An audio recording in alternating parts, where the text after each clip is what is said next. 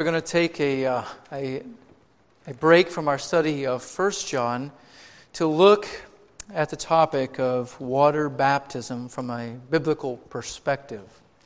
So our goal this morning is to look into God's Word, to look at what God's Word teaches us regarding Christian water baptism. And I specify that for an important reason. First of all, I say Christian because we're talking about the ordinance that the Lord Jesus Himself commanded and initiated.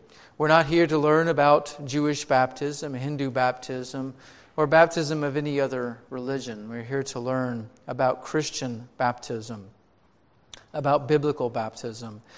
And I also want to specify that this morning's lesson will be about water baptism, because we need to differentiate between water baptism and spirit baptism. There's much confusion that comes into sermons when that distinction is not realized and taught clearly. Spirit baptism, in our period of history that we live in, occurs at the moment of salvation. I think a helpful and biblical definition of spirit baptism is provided by Paul Inns in the Moody Handbook of Theology. He says this: he defines spirit baptism as, quote, the work of the Holy Spirit in placing the believer into union with Christ as the head and with other believers as the body of Christ. That's the work of the Holy Spirit in placing the believer into union with Christ as the head and with other believers as the body of Christ. Now, it's not my intent this morning to deal with the topic of spirit baptism, other than highlighting the fact that water baptism flows from spirit baptism. One needs to be baptized by the Spirit to have a legitimate claim on water baptism. If you want to know more about spirit baptism, I preached a sermon on this about 3 years ago. If you prefer to read and study that way, then pick up a copy of the Systematic Theology Biblical Doctrine and read about spirit baptism in that. This morning, when I talk about baptism, and you simply use the word baptism, I am referring to Christian water baptism as distinct from other religions and as distinct from the baptism of the Holy Spirit. Now, it is very easy for us as human beings to approach the topic of water baptism with our own preconceived notions and ideas because of the things that we've seen or experienced, churches we've attended. And while I think that it's true on every topic we could study, we could say that it's very easy to bring in our own preconceived ideas. On the issue of baptism, I think it's a little more easy to bring those in because of what we've experienced and because of the huge doctrinal differences from church to church regarding the meaning, the mode, and the practice of baptism. And this has led to a general lack of clarity amongst, say, evangelicals regarding baptism.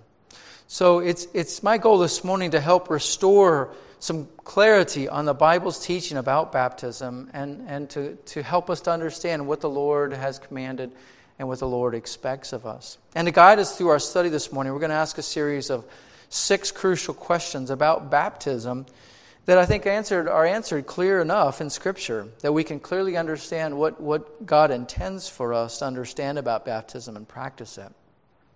So we'll just kind of march through these. Some will take longer than others, be more developed than others, and I will not be able to be exhaustive with many of these, but hopefully will give you an idea of the clarity that Scripture provides about the issue of baptism.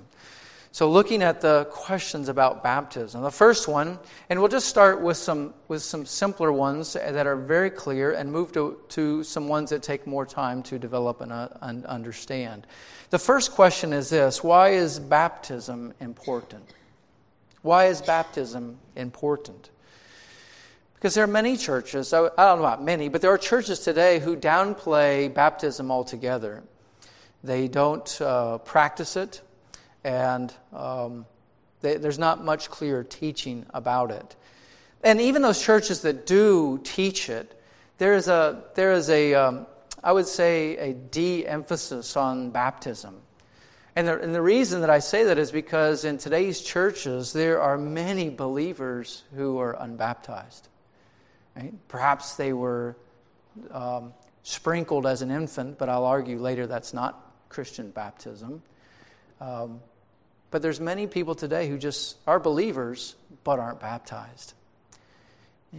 But why is baptism important? Well, I think clearly we can see this. So if you want to turn there, this is a passage that we'll refer to at several points, but in Matthew 28.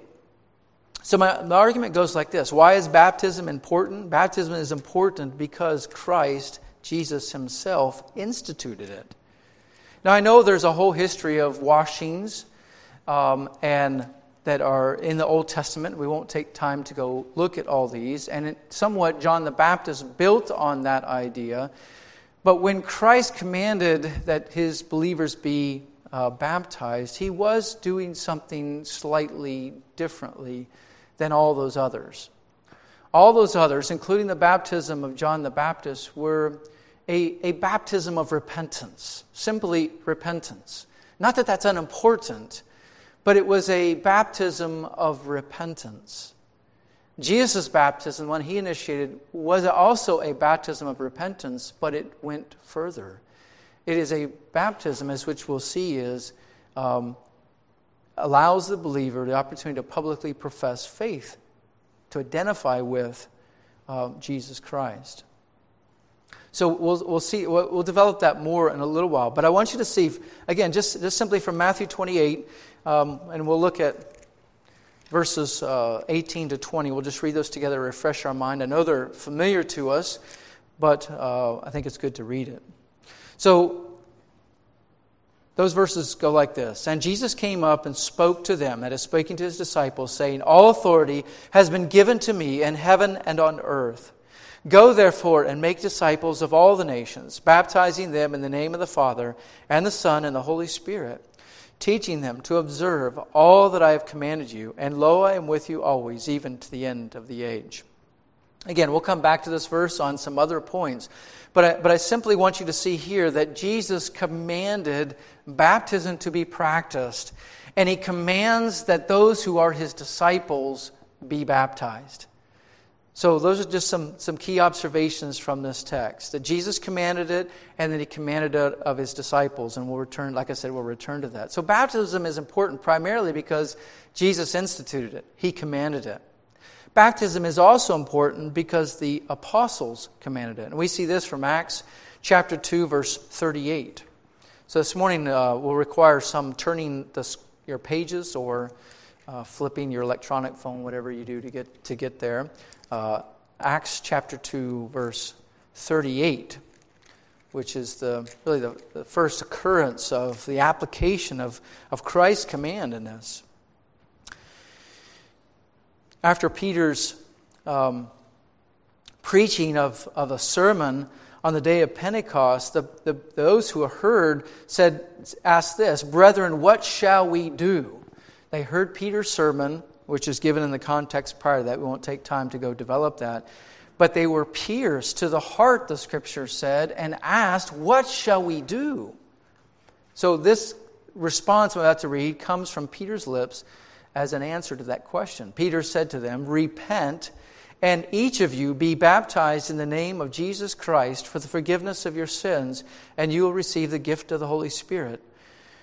For the promise is for you and your children, and for all who are far off, as many as our Lord, our God, will call to himself." So we'll say more about this passage later, but here I just want you to simply note that the apostles commanded it. So even if Jesus hadn't commanded it, through the inspiration of the Holy Spirit, the apostles commanded it.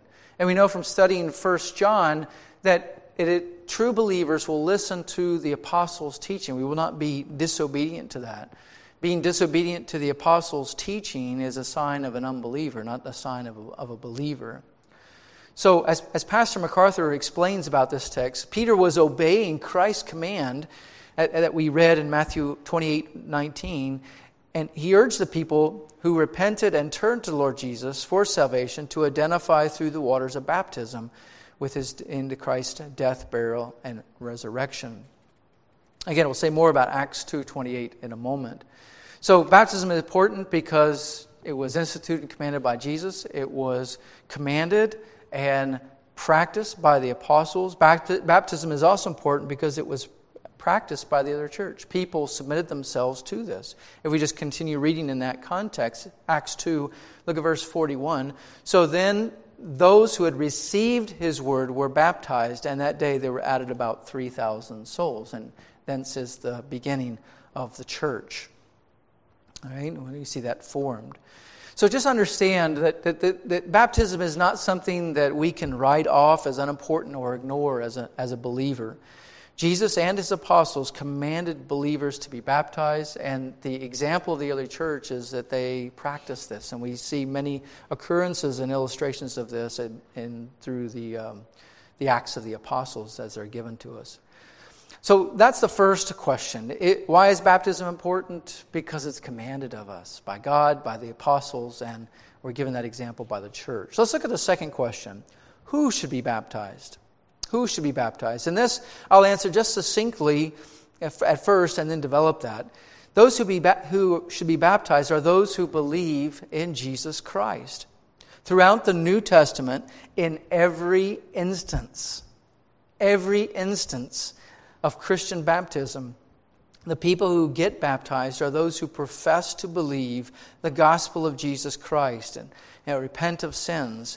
In other words, Christian baptism is only for disciples of Jesus Christ. Paul explains it this way. He says, only those who hear the gospel, understand it, and respond to it through faith and repentance should be baptized, unquote. What are some biblical examples of this? Well, we notice from Christ's example, or Christ's command in Matthew 28 verse 19, that he tells his disciples to go make disciples. And so that's really the precedence or the umbrella under which everything else flows. Peter commanded his hearers to repent and be baptized, as I mentioned, those who had exercised faith in Jesus Christ. We could add to that examples like in Acts chapter 8, verse 12, which tells us this in regards to people's response when they heard Philip preaching. Acts chapter 8, verse 12.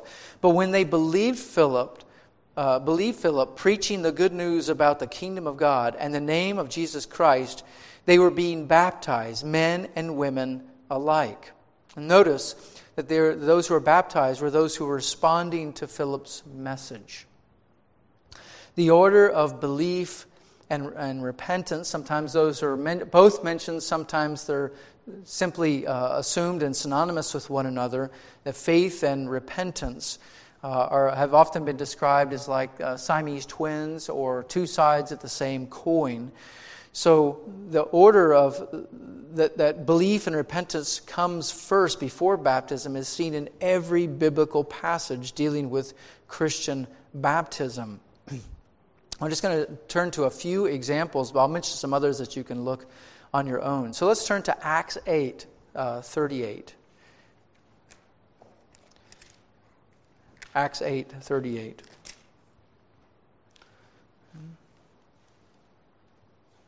And I just want to pick up reading. This is the passage of the Ethiopian eunuch and Philip's evangelism of him. I'll pick it up in verse 29, just to give us a little context of this. Then the Spirit said to Philip, "Go up and join this chariot." Philip ran up and heard him reading Isaiah the prophet. That is, the eunuch was reading Isaiah the prophet. And he said to him, "Do you understand what you are reading?" And he said, "Well, how could I unless someone guides me?" And he invited Philip to come up and sit with him. Now the passage of Scripture which he was reading was this: "He was led as a sheep to slaughter, and as a lamb before its shearer is silent, so he does not open his mouth. In humiliation his judgment was taken away. Who will relate his generation? For his life is removed from the earth." The eunuch asked Philip and said, "Please tell me, of whom does this prophet say this, of himself or of someone else?" Then Philip opened his mouth and beginning from this scripture, he preached Jesus to him. And as they went along the road, they came to some water, and the eunuch said, "Look, water, what prevents me from being baptized?" And Philip said, "If you believe with all your heart, you may." And he answered and said, "I believe that Jesus is the Christ, the Son of God." And he ordered the chariot to stop, and they both went down into the water, Philip as well as the eunuch, and he baptized him. And when they came up out of the water, the Spirit of the Lord snatched Philip away, and the eunuch no longer saw him, but went his way rejoicing. So again, just we point out that the eunuch believed and recognized that he needed to be baptized. Obviously, there's a lot more to Philip's sermon than the details were given in Scripture here. And there's good case to say that even verse 37 was, you see it kind of bracketed in your Bible. That means that it's not in the earliest text. So it was probably added later and may not be authentic to what is written. But understand that the eunuch believed in Christ, and that's the only reason Philip would have baptized him. We see the same example from Paul's life in a very graphic way in Acts chapter 9, verse 18. And again, I'm just going to pick up, I won't read the whole account of Paul's conversion, but verse 18 is the moment,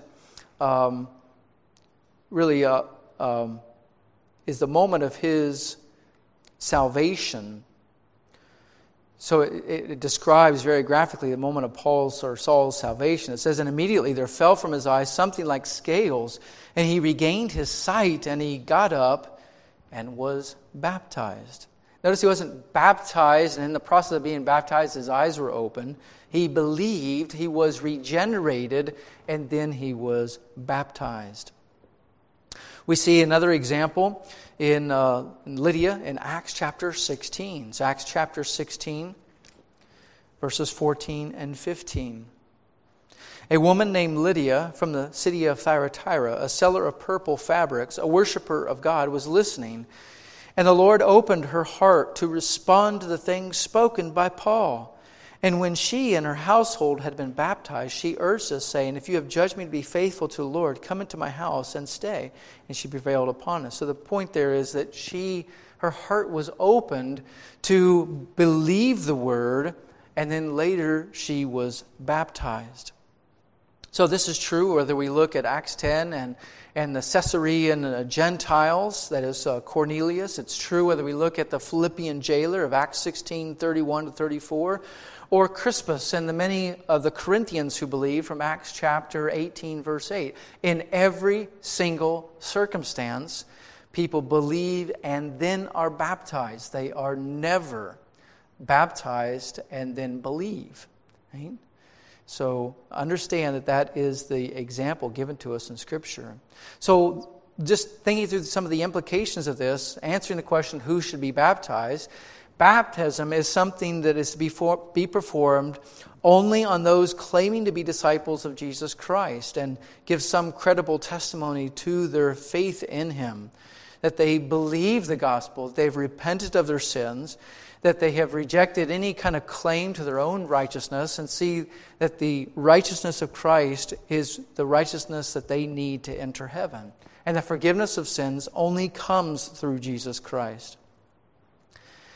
So who should be baptized? Everyone who believes the gospel and professes faith in Jesus Christ.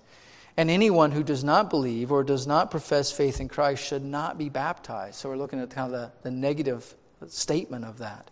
Christian baptism is reserved for only disciples of Jesus Christ. And we can glean from this that infants should not be baptized. Infants cannot repent of sins, understand the gospel, or express faith in Jesus Christ. So why do Christians baptize their infants? We'll look at that in a moment. But note well that the evidence from Scripture was that everyone who was baptized by the early church were all new converts. They all professed faith in Jesus Christ. Now, I just want to say here just a moment while we're talking about this, that it is an exegetical fallacy to assume that infants were baptized at the occasions when Acts tells us that whole households were baptized. It's really an argument from silence.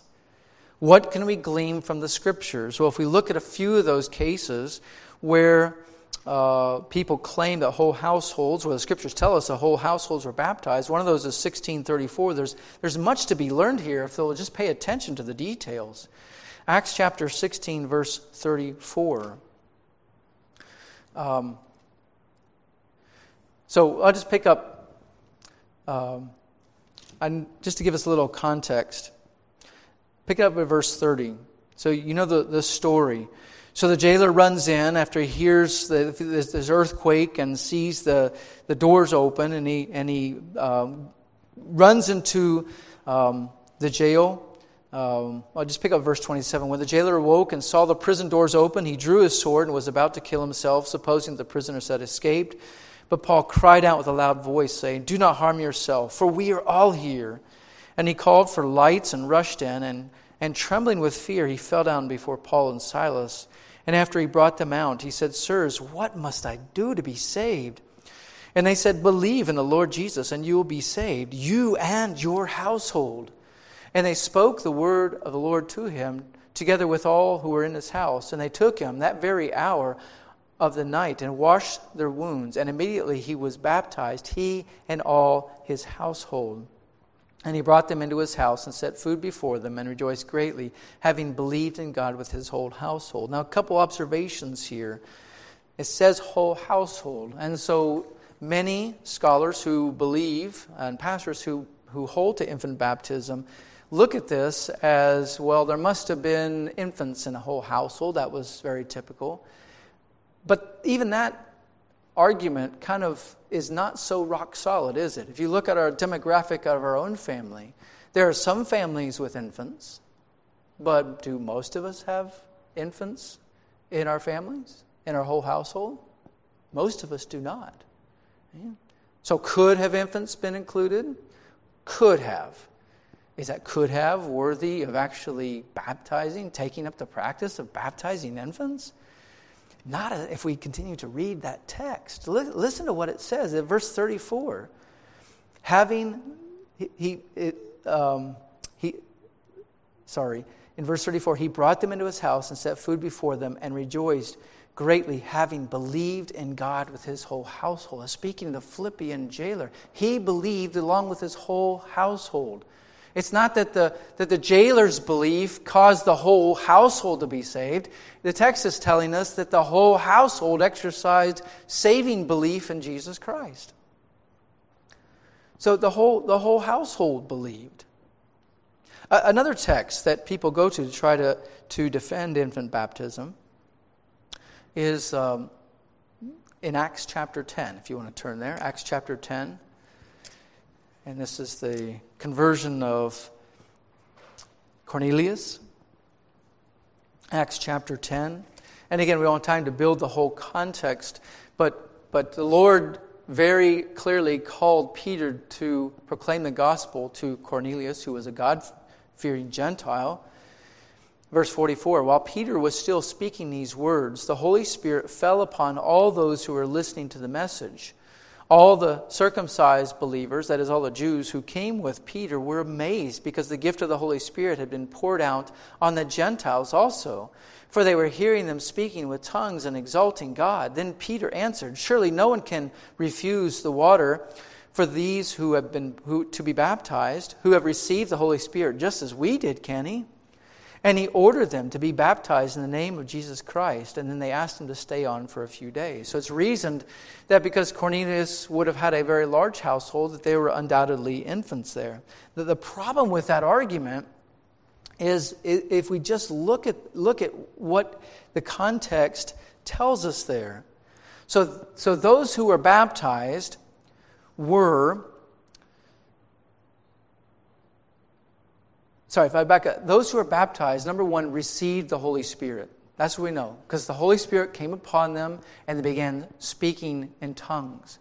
Well, that phrase, speaking in tongues, legitimate as it was at that time, meant that somebody had to be capable of speaking. Infants aren't capable of speaking. So how could they possibly be speaking in tongues? They can't.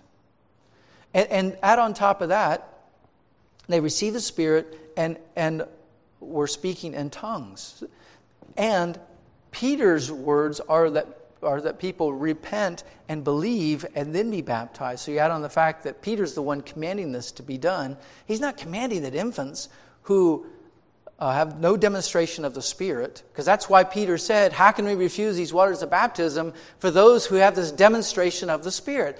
It was very visible that the Gentiles had received the Holy Spirit. We can't refuse the waters of baptism for them who had, beyond any shadow of a doubt, demonstrated the Holy Spirit.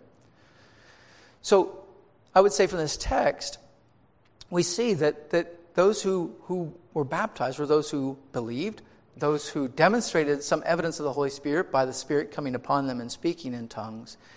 So that excludes any possibility that infants were baptized in this text. And there are other similar circumstances we could go to text after text to say that infants were never baptized in the New Testament. And to say so is just an argument from complete silence. Complete silence. And I'll deal a little bit more with why people want to baptize later. But understand that there is no biblical justification for infant baptism. If you doubt my words, and it's okay if you doubt in a learning sense, not in a lack of faith, but just from a sense of you want to make sure that I'm telling you the truth, I recommend going online and Googling the Pastor John MacArthur and R.C. Sproul debate about baptism, which happened, 15, 20 years ago, and go listen to it. So you have the best of the best defending infant baptism and the best of the best scholars defending believers' baptism. And just listen to the argumentation, right? I'll just throw it out there and say that there's one who's going to make a biblical argument and the other one has no scripture to use. Right? So listen to it, please, if you have any doubts about that at all. So, second question, who should be baptized?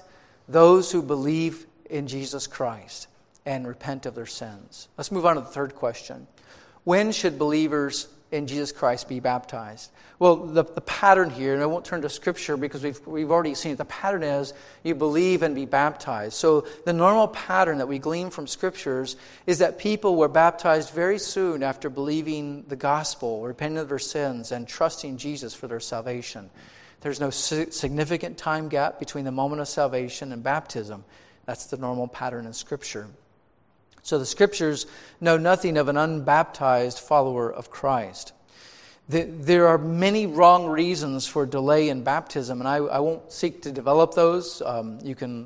There's several good sermons that Pastor MacArthur has done on why people delay in baptism, but I'll just summarize it by saying that people delay either because of ignorance, they're just not taught about baptism, confusion, that is, they were baptized as an infant or perhaps as a young child and not certain whether they were really baptized as a believer or not and how to wrestle with that. But sometimes it comes down to pride that they just don't want to be baptized as an adult, or they don't want to publicly confess Jesus Christ before others. Obviously, that kind of persistent is really not a person like that is not really a believer at all. But there are some right reasons to delay. Even though we don't see a pattern of delay in the Scripture, I think there are some right reasons for delay in baptism. And that is that time is needed often to reflect upon the genuineness of one's salvation. That wasn't the case in the early times. The context was very antagonistic towards the gospel. It was not safe to be a Christian. Remember how the disciples were hidden away in their house for fear of the Jews? So when someone publicly comes out and confesses Jesus Christ as their Lord and Savior, they're going to experience persecution almost immediately. It is similar in some cultures and countries today. There is no place to hide if you're a Christian. You are going to be found out. So in that case, the testing of the faith happens very, very quickly. And that's what happened in many of the New Testament times. So the Jews who believed on the day of Pentecost, they were in an unfriendly culture. Even though 3,000 of them believed, there were how many more tens of thousands there that didn't believe. And certainly many of the Jewish leaders didn't believe. And they weren't certain of what would happen. And we know of the persecution that came later that caused them to scatter. So when there's not opportunities for faith to be tested, it is wise sometimes to delay baptism, not too long, but long enough for that faith to be shown as true. And that is especially true in children. I recently did a talk on evangelizing children, but I just want to highlight some things from that. It is extremely difficult to recognize genuine salvation in children. Rather than rushing them into baptism after an initial profession, it is wiser to take an opportunity to interact with them and wait for more significant evidence of lasting commitment. Even if a child can say enough in a testimony to make it reasonably clear that he understands and embraces the gospel, baptism should wait until he or she manifests evidence of regeneration that is independent of parental control. Right? Children, thankfully, generally want to please their parents. And we need to make sure that what we're seeing is a genuine evidence of the Holy Spirit and not just the child's desire to please their parents, which is really good and helpful, but may not indicate regenerate nature.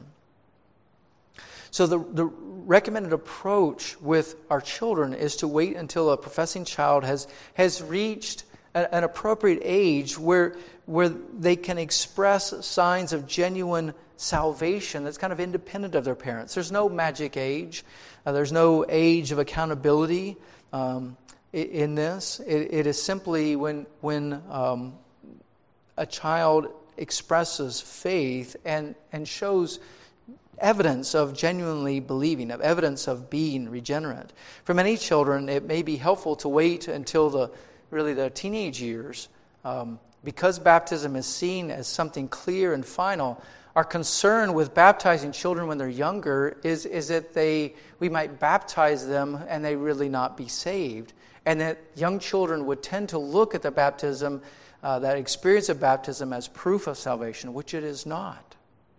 So in the case of an unregenerate child who is baptized, which is not uncommon in our churches today, baptism actually does a child a disservice. It leads them to think that they're saved when they're really not. So in that case, we believe it is better to wait until the reality to which baptism testifies can be more easily discerned in a child's life.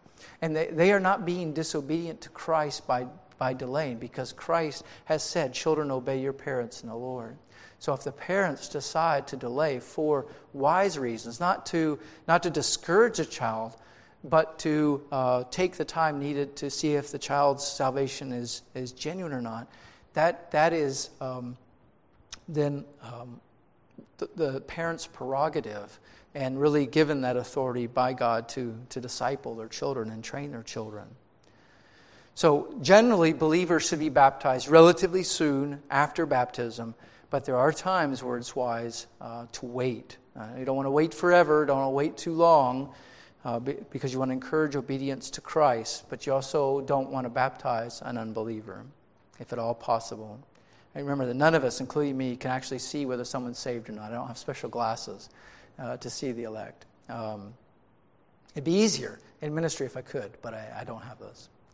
Let's consider question 4. Must someone be baptized in order to be saved? I'm going to kind of move more quickly for this one because of to save some time for the next two questions. Must someone be baptized in order to be saved? Let's just say that there are those in church history who say that the answer to this is yes. That being the Roman Catholic Church and largely the Lutheran Church. There may be others. Those are just examples. And there are some scriptures that at first seem to indicate that baptism is necessary. For example, in Acts 2:38, Peter said to them, "Repent and let each of you be baptized in the name of Jesus Christ for the forgiveness of your sins, and you'll receive the gift of the Holy Spirit." And in 1 Peter chapter 3, verse 21, Peter writes there that baptism now saves you. So if you just kind of pull these out of their context, it seems to suggest that there is some kind of close connection between regeneration, salvation, and baptism. But when properly understood, these scriptures are not teaching this, and legitimately they cannot be used to teach this. Paying careful attention to the immediate context and the larger context of Scripture, we learn that no verse of Scripture teaches that baptism is necessary for salvation. For example, in Acts 2:41, in that same context, we see Peter commands baptism because those who responded to the preaching of the gospel had received his word and then were baptized. And as I mentioned just previously, to publicly profess faith in Christ in Jerusalem was not at all popular or safe. So it was really part of the test of repentance that Peter was giving to these Jews, many of whom may have been involved, may have been the very crowds that were demanding Jesus be crucified not so long ago from their point of view. By examining the context of 1 Peter 3:21, we can understand that Peter is not talking about water baptism. This is where I told you earlier that when we fail to distinguish between spirit baptism and water baptism, it leads to confusion about baptism. So 1 Peter 3:21 isn't talking about water baptism. He specifically mentions not the cleansing of the body at all. So just to read that to you, 1 Peter 3:21, because the context itself, if we're just careful there, helps us to understand this. 1 Peter 3:21 says this, corresponding to that, referring to how God preserved Noah through the construction of the ark, through the flood. He says, corresponding to that, baptism now saves you, not the removal of dirt from the flesh, but an appeal to God for a good conscience through the resurrection of Jesus Christ, who is at the right hand of God, having gone into heaven after angels and authorities and powers had been subjected to him. He's not talking about water baptism, even though he uses the analogy of the flood.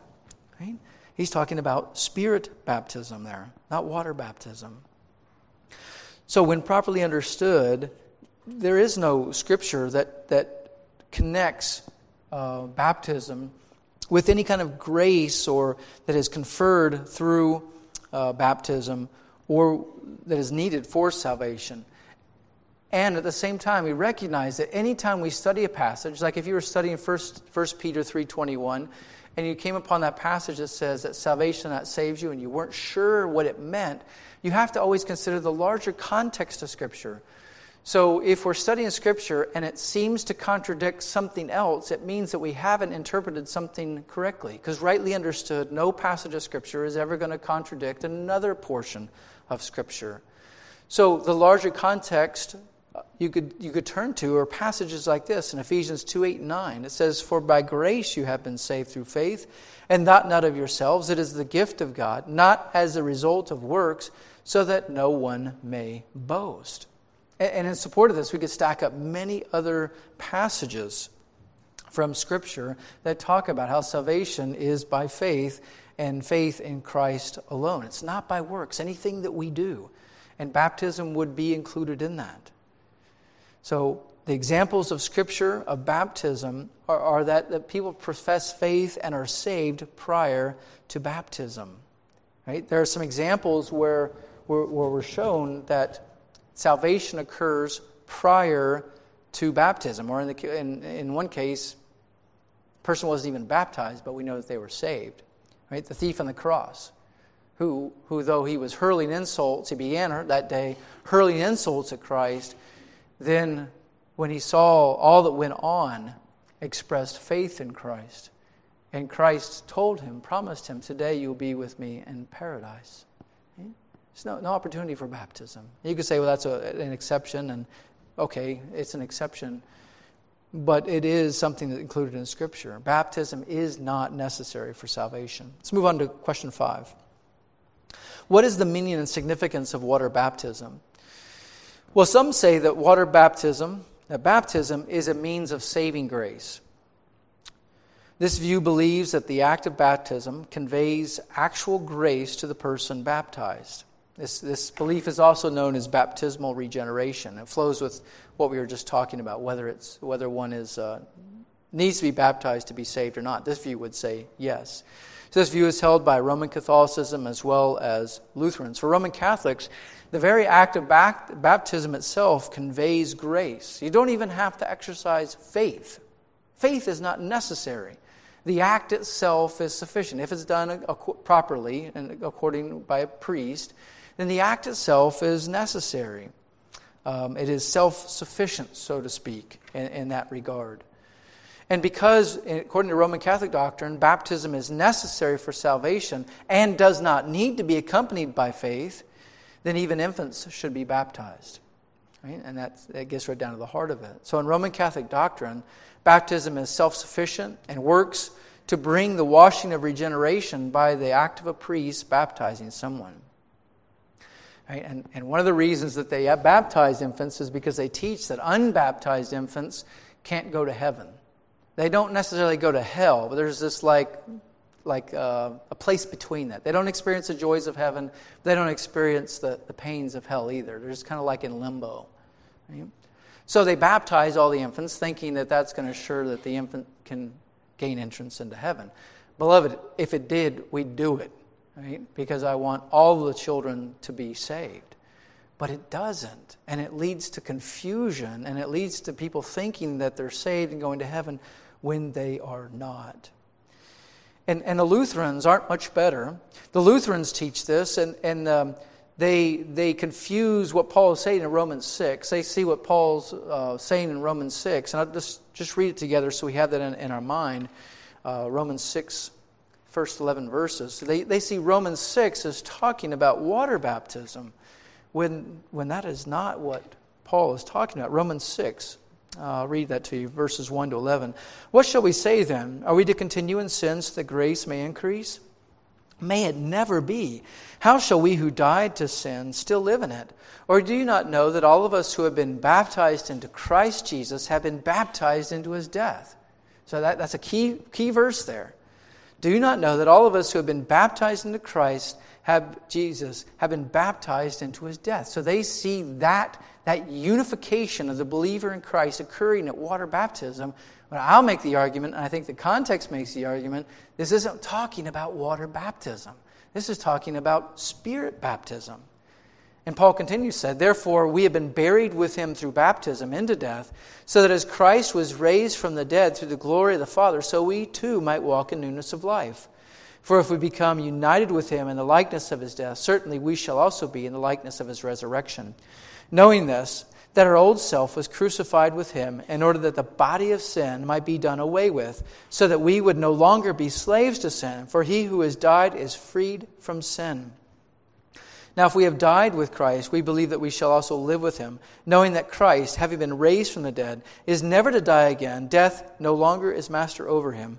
For the death that he died to sin once for all, but the life that he lives to God. Even so, consider yourselves to be dead to sin, but alive to God in Christ Jesus. So the larger context is just that, about fighting sin and considering yourself dead to sin. But in arguing that, Paul teaches us something that is very important. That in baptism, that is spirit baptism, there is a unification of the believer with Christ in his death, burial, and resurrection. So Lutherans look at Romans 6 and say that's talking about water baptism. So baptism is necessary, but yet at the same time they understand that faith is necessary for salvation. After all, Luther preached that vehemently, that faith is the instrument that God uses to save. So there seems to be a little bit of disconnect. So this leaves Lutherans in an awkward theological position, as Millard Erickson highlights in his systematic theology. He says there, Lutheran theologians are aware of the charge of inconsistency between the practice of infant baptism and the insistence on justification by faith alone.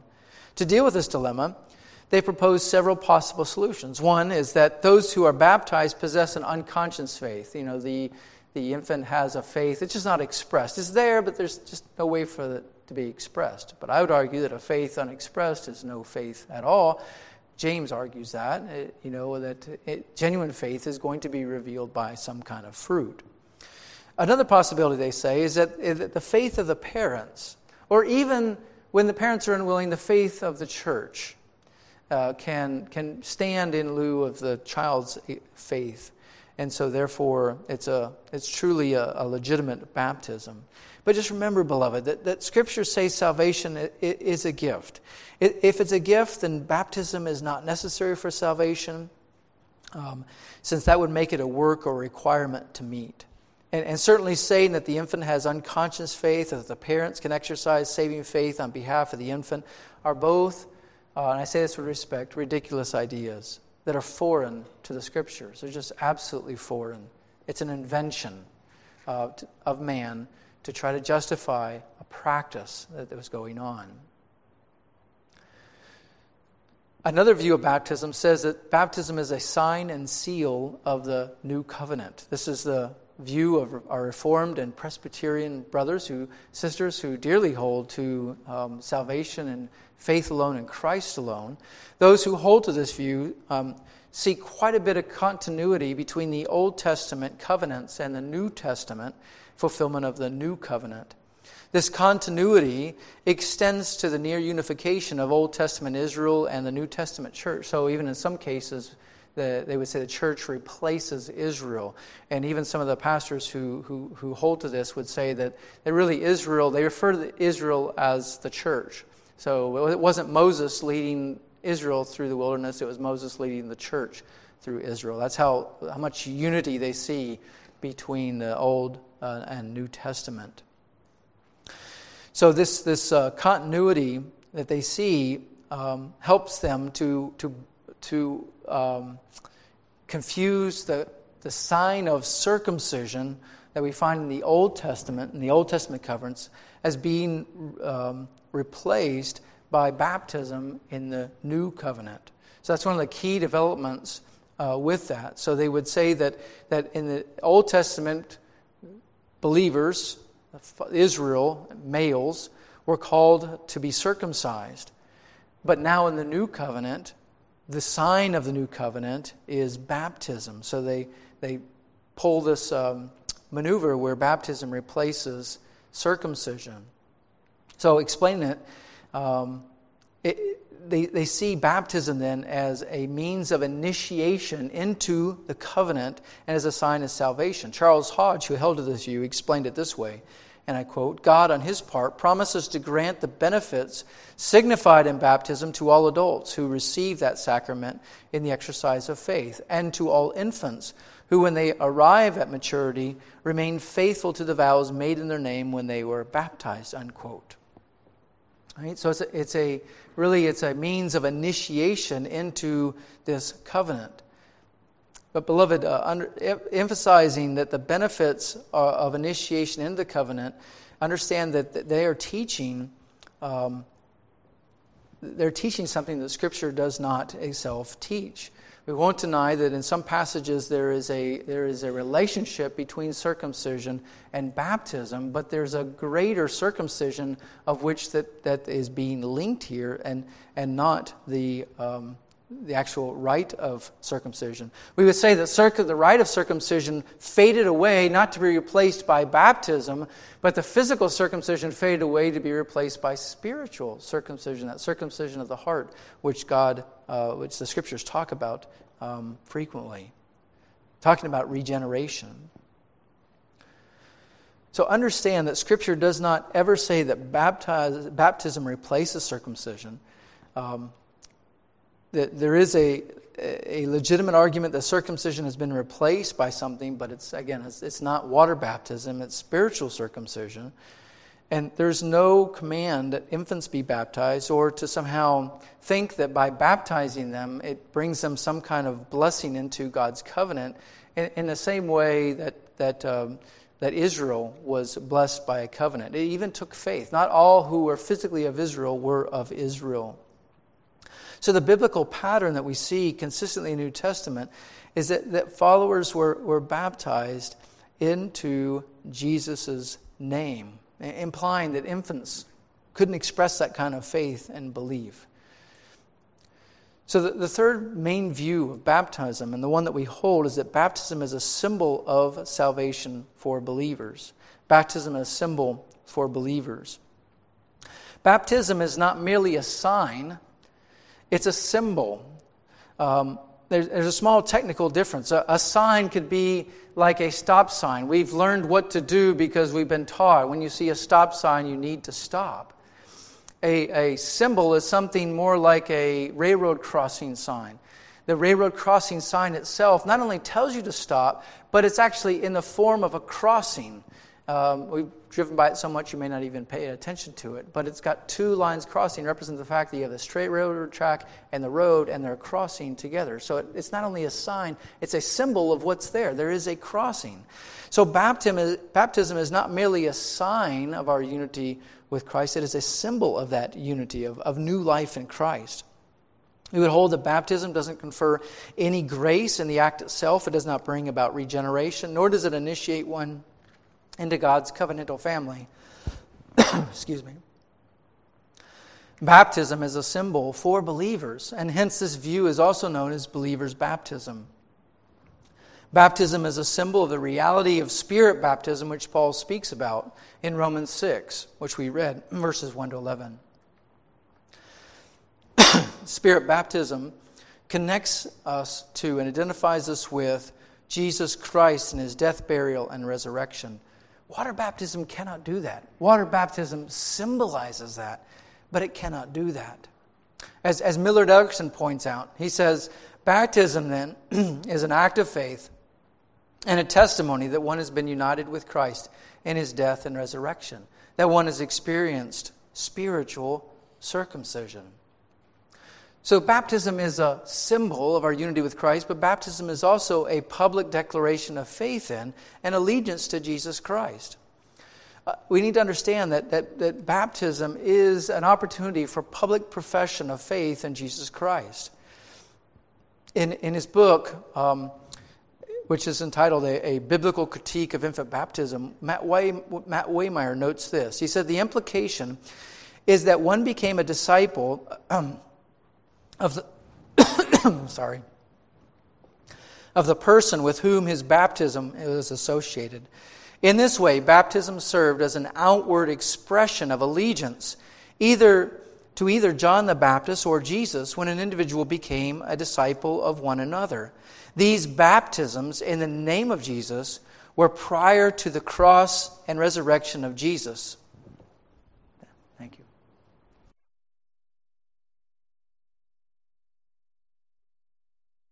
Baptisms in the name of Jesus were prior to the cross and resurrection of Jesus, but nonetheless serve the same purpose as the baptisms after the cross and resurrection of Jesus. Namely, baptism serves as a means by which a repentant sinner declares his allegiance to the person of Jesus Christ. Now, we see this clearly, I think, in 1 Corinthians 1. If you just turn there with me, 1 Corinthians 1. Which is not a passage that is really teaching about baptism per se, but there's something to be learned here. 1 Corinthians 1, verse 13. Again, begin at verse 11 to pick up some of the context. For I have been informed concerning you, my brethren, by Chloe's people, that there are quarrels among you. No, I mean this. Each one of you is saying, I am of Paul, I am of Apollos, I am of Cephas, I am of Christ. Has Christ been divided? Paul was not crucified for you, was he? Or watch this. Or were you baptized in the name of Paul? I thank God that I baptized none of you except Crispus and Gaius, so that no one would say you were baptized in my name. So Paul didn't actually do a lot of baptisms, for he was afraid of this very thing, that people would identify with him more than they identify with Christ. And there was this disunity going on within the body of Christ at Corinth. What this shows us, it's biblical proof that baptism was a way to publicly declare allegiance in the person's name in whom you were baptized, which helps us understand why is it that Christ commanded us to be baptized in the name of the Father, Son, and Holy Spirit. You are declaring allegiance to the Father, the Son, and the Holy Spirit. So they were baptized, the believers were not baptized in the name of Paul, they were baptized in the name of Jesus. They were disciples of Jesus, not disciples of Paul. And as Matt Waymeyer notes, he says this, quote, this casual allusion to the practice of being baptized in a person's name indicates that this baptismal formula, being baptized in someone's name, was well known to the Corinthian believers as a means of declaring personal allegiance. He goes on to note that to be baptized in the name of Christ, then, was a public declaration that that being baptized was transferring allegiance from the person from themselves to the person of Christ, expressing a commitment to live as his disciple. Right? Well, just briefly, unfortunately, I don't have much time to cover this last question, but I think it's important that we at least highlight it. And that question is this: is there a biblical mode of baptism? Is there a biblical mode of baptism? I'll try to cover this very quickly. The word baptism is now an English word that we understand at referring to water baptism generally. But understand the word baptism, it comes from the Greek, and it was not translated from Greek into English. It was transliterated.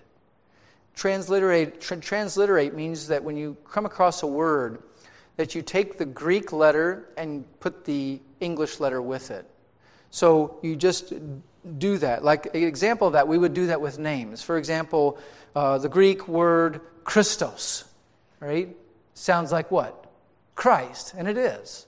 So that's transliterated. We don't translate names. You transliterate names because they're names. For example, Paulos. Who do you think that sounds like? Paulos is Paul, right?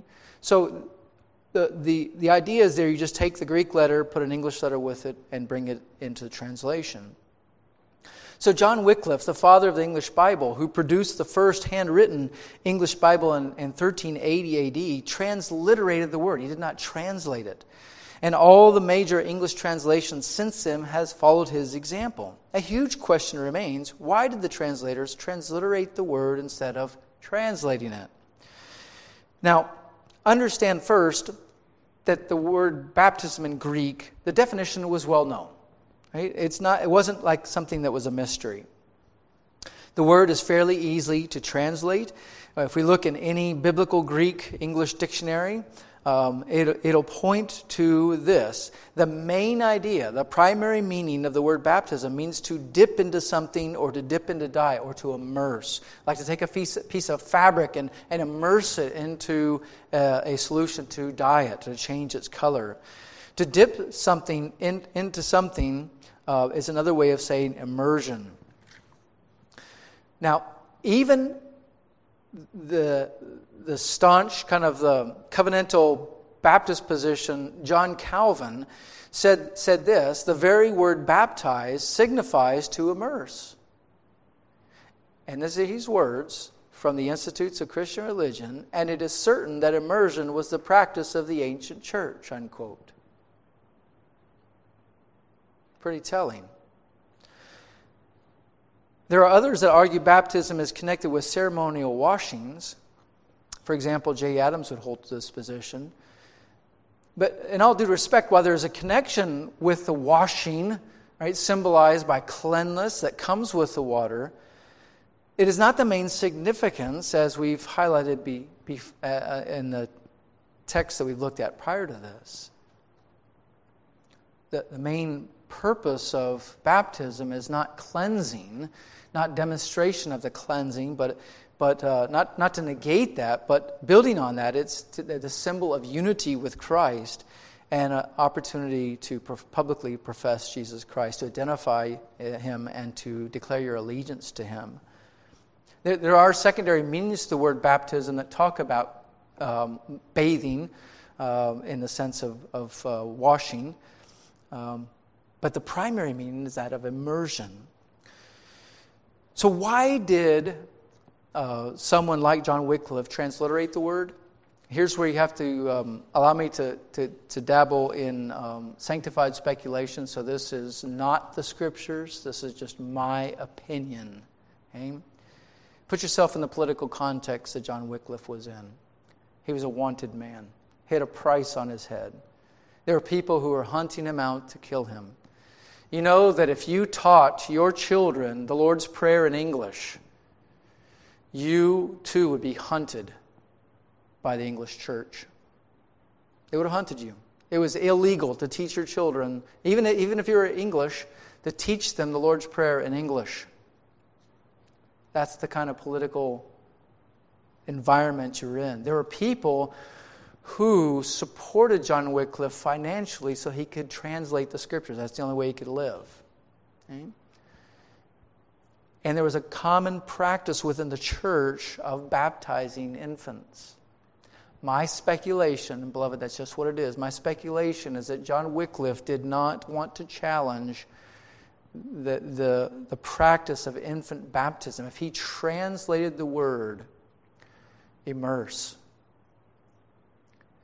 it would have caused a firestorm within even his supporters that may have ended his translation work. We might not have ever had an English Bible, at least as early as he translated. Now it's speculation. But beloved, if the word itself meant sprinkle or meant pour, he could have translated the word to that, and no one at the time would have batted an eye. Would not have batted an eye. If he said, I want you to be sprinkled, or I want water to be poured on you, it would have been no difficulty for Wycliffe to translate the verse that way.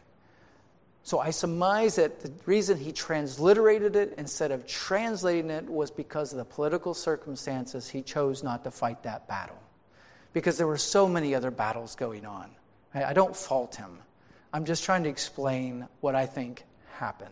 There were so many battles going on that's one he chose not to fight. Okay? Again, that's my understanding, my speculation as to why it was transliterated when there was a perfectly good definition, immerse, that he could have used. So in summary, we'll say this, that in the New Testament, the verbs baptized could be translated with the word immerse. And if you want to do this, you can get a concordance and look up the word baptize and baptism. And every time you see the word baptize or baptism, and again, we want to make sure that consider whether we're talking about water baptism or spirit baptism, you can go through there and do it yourself, do a little study, put a blank there. Instead of the word baptize, take that out, and it's either got to be immerse, immerse, or sprinkle or pour. Right? So that's the only ones that can fit in the word meaning. And you can do that yourself. You can go do a word study and see what word meaning fits the context the best. Because in the end, the meaning of the word baptism isn't going to be solved by a dictionary. It's going to be solved by the context. And in some cases, we're not given much context. But in other cases, we are. Like in the case of the Ethiopian eunuch, where they saw water. Okay, even though it was a desert road, and people make the case, well, there couldn't have been much water there. Well, okay, I recognize it was a desert road. God perhaps supernaturally provided some water for this. But if it were just simply a matter of sprinkling or pouring, certainly the Ethiopian eunuch had a water bottle, carried water with him. They wouldn't be on a desert road without some kind of water. Okay? So there's good evidence in the Scriptures to believe that immersion is the biblical mode of baptism, and so that's what we practice.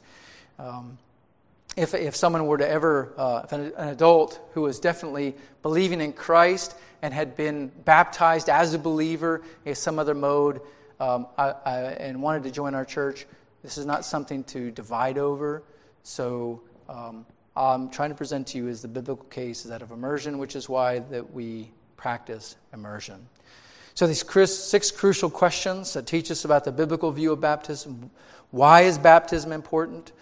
Who should be baptized? When should believers in Jesus Christ be baptized? Must someone be baptized in order to be saved? What is the meaning of the significance of water baptism? And is there a biblical mode of baptism? All help us to understand the biblical teaching about baptism. And I'll just conclude with saying that if you have any questions, a lot of these I had to touch on quickly, and for some of you, you probably thought he didn't touch on it quickly enough.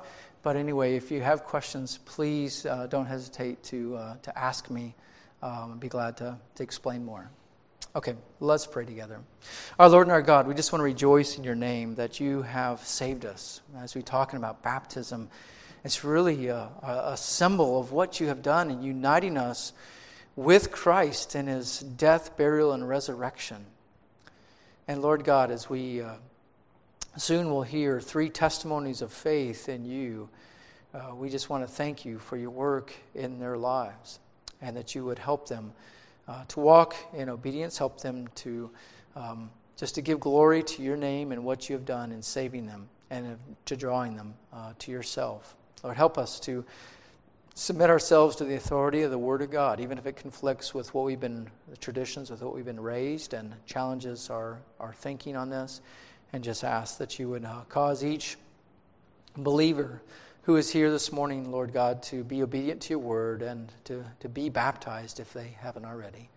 It's in the name of Jesus we pray. Amen.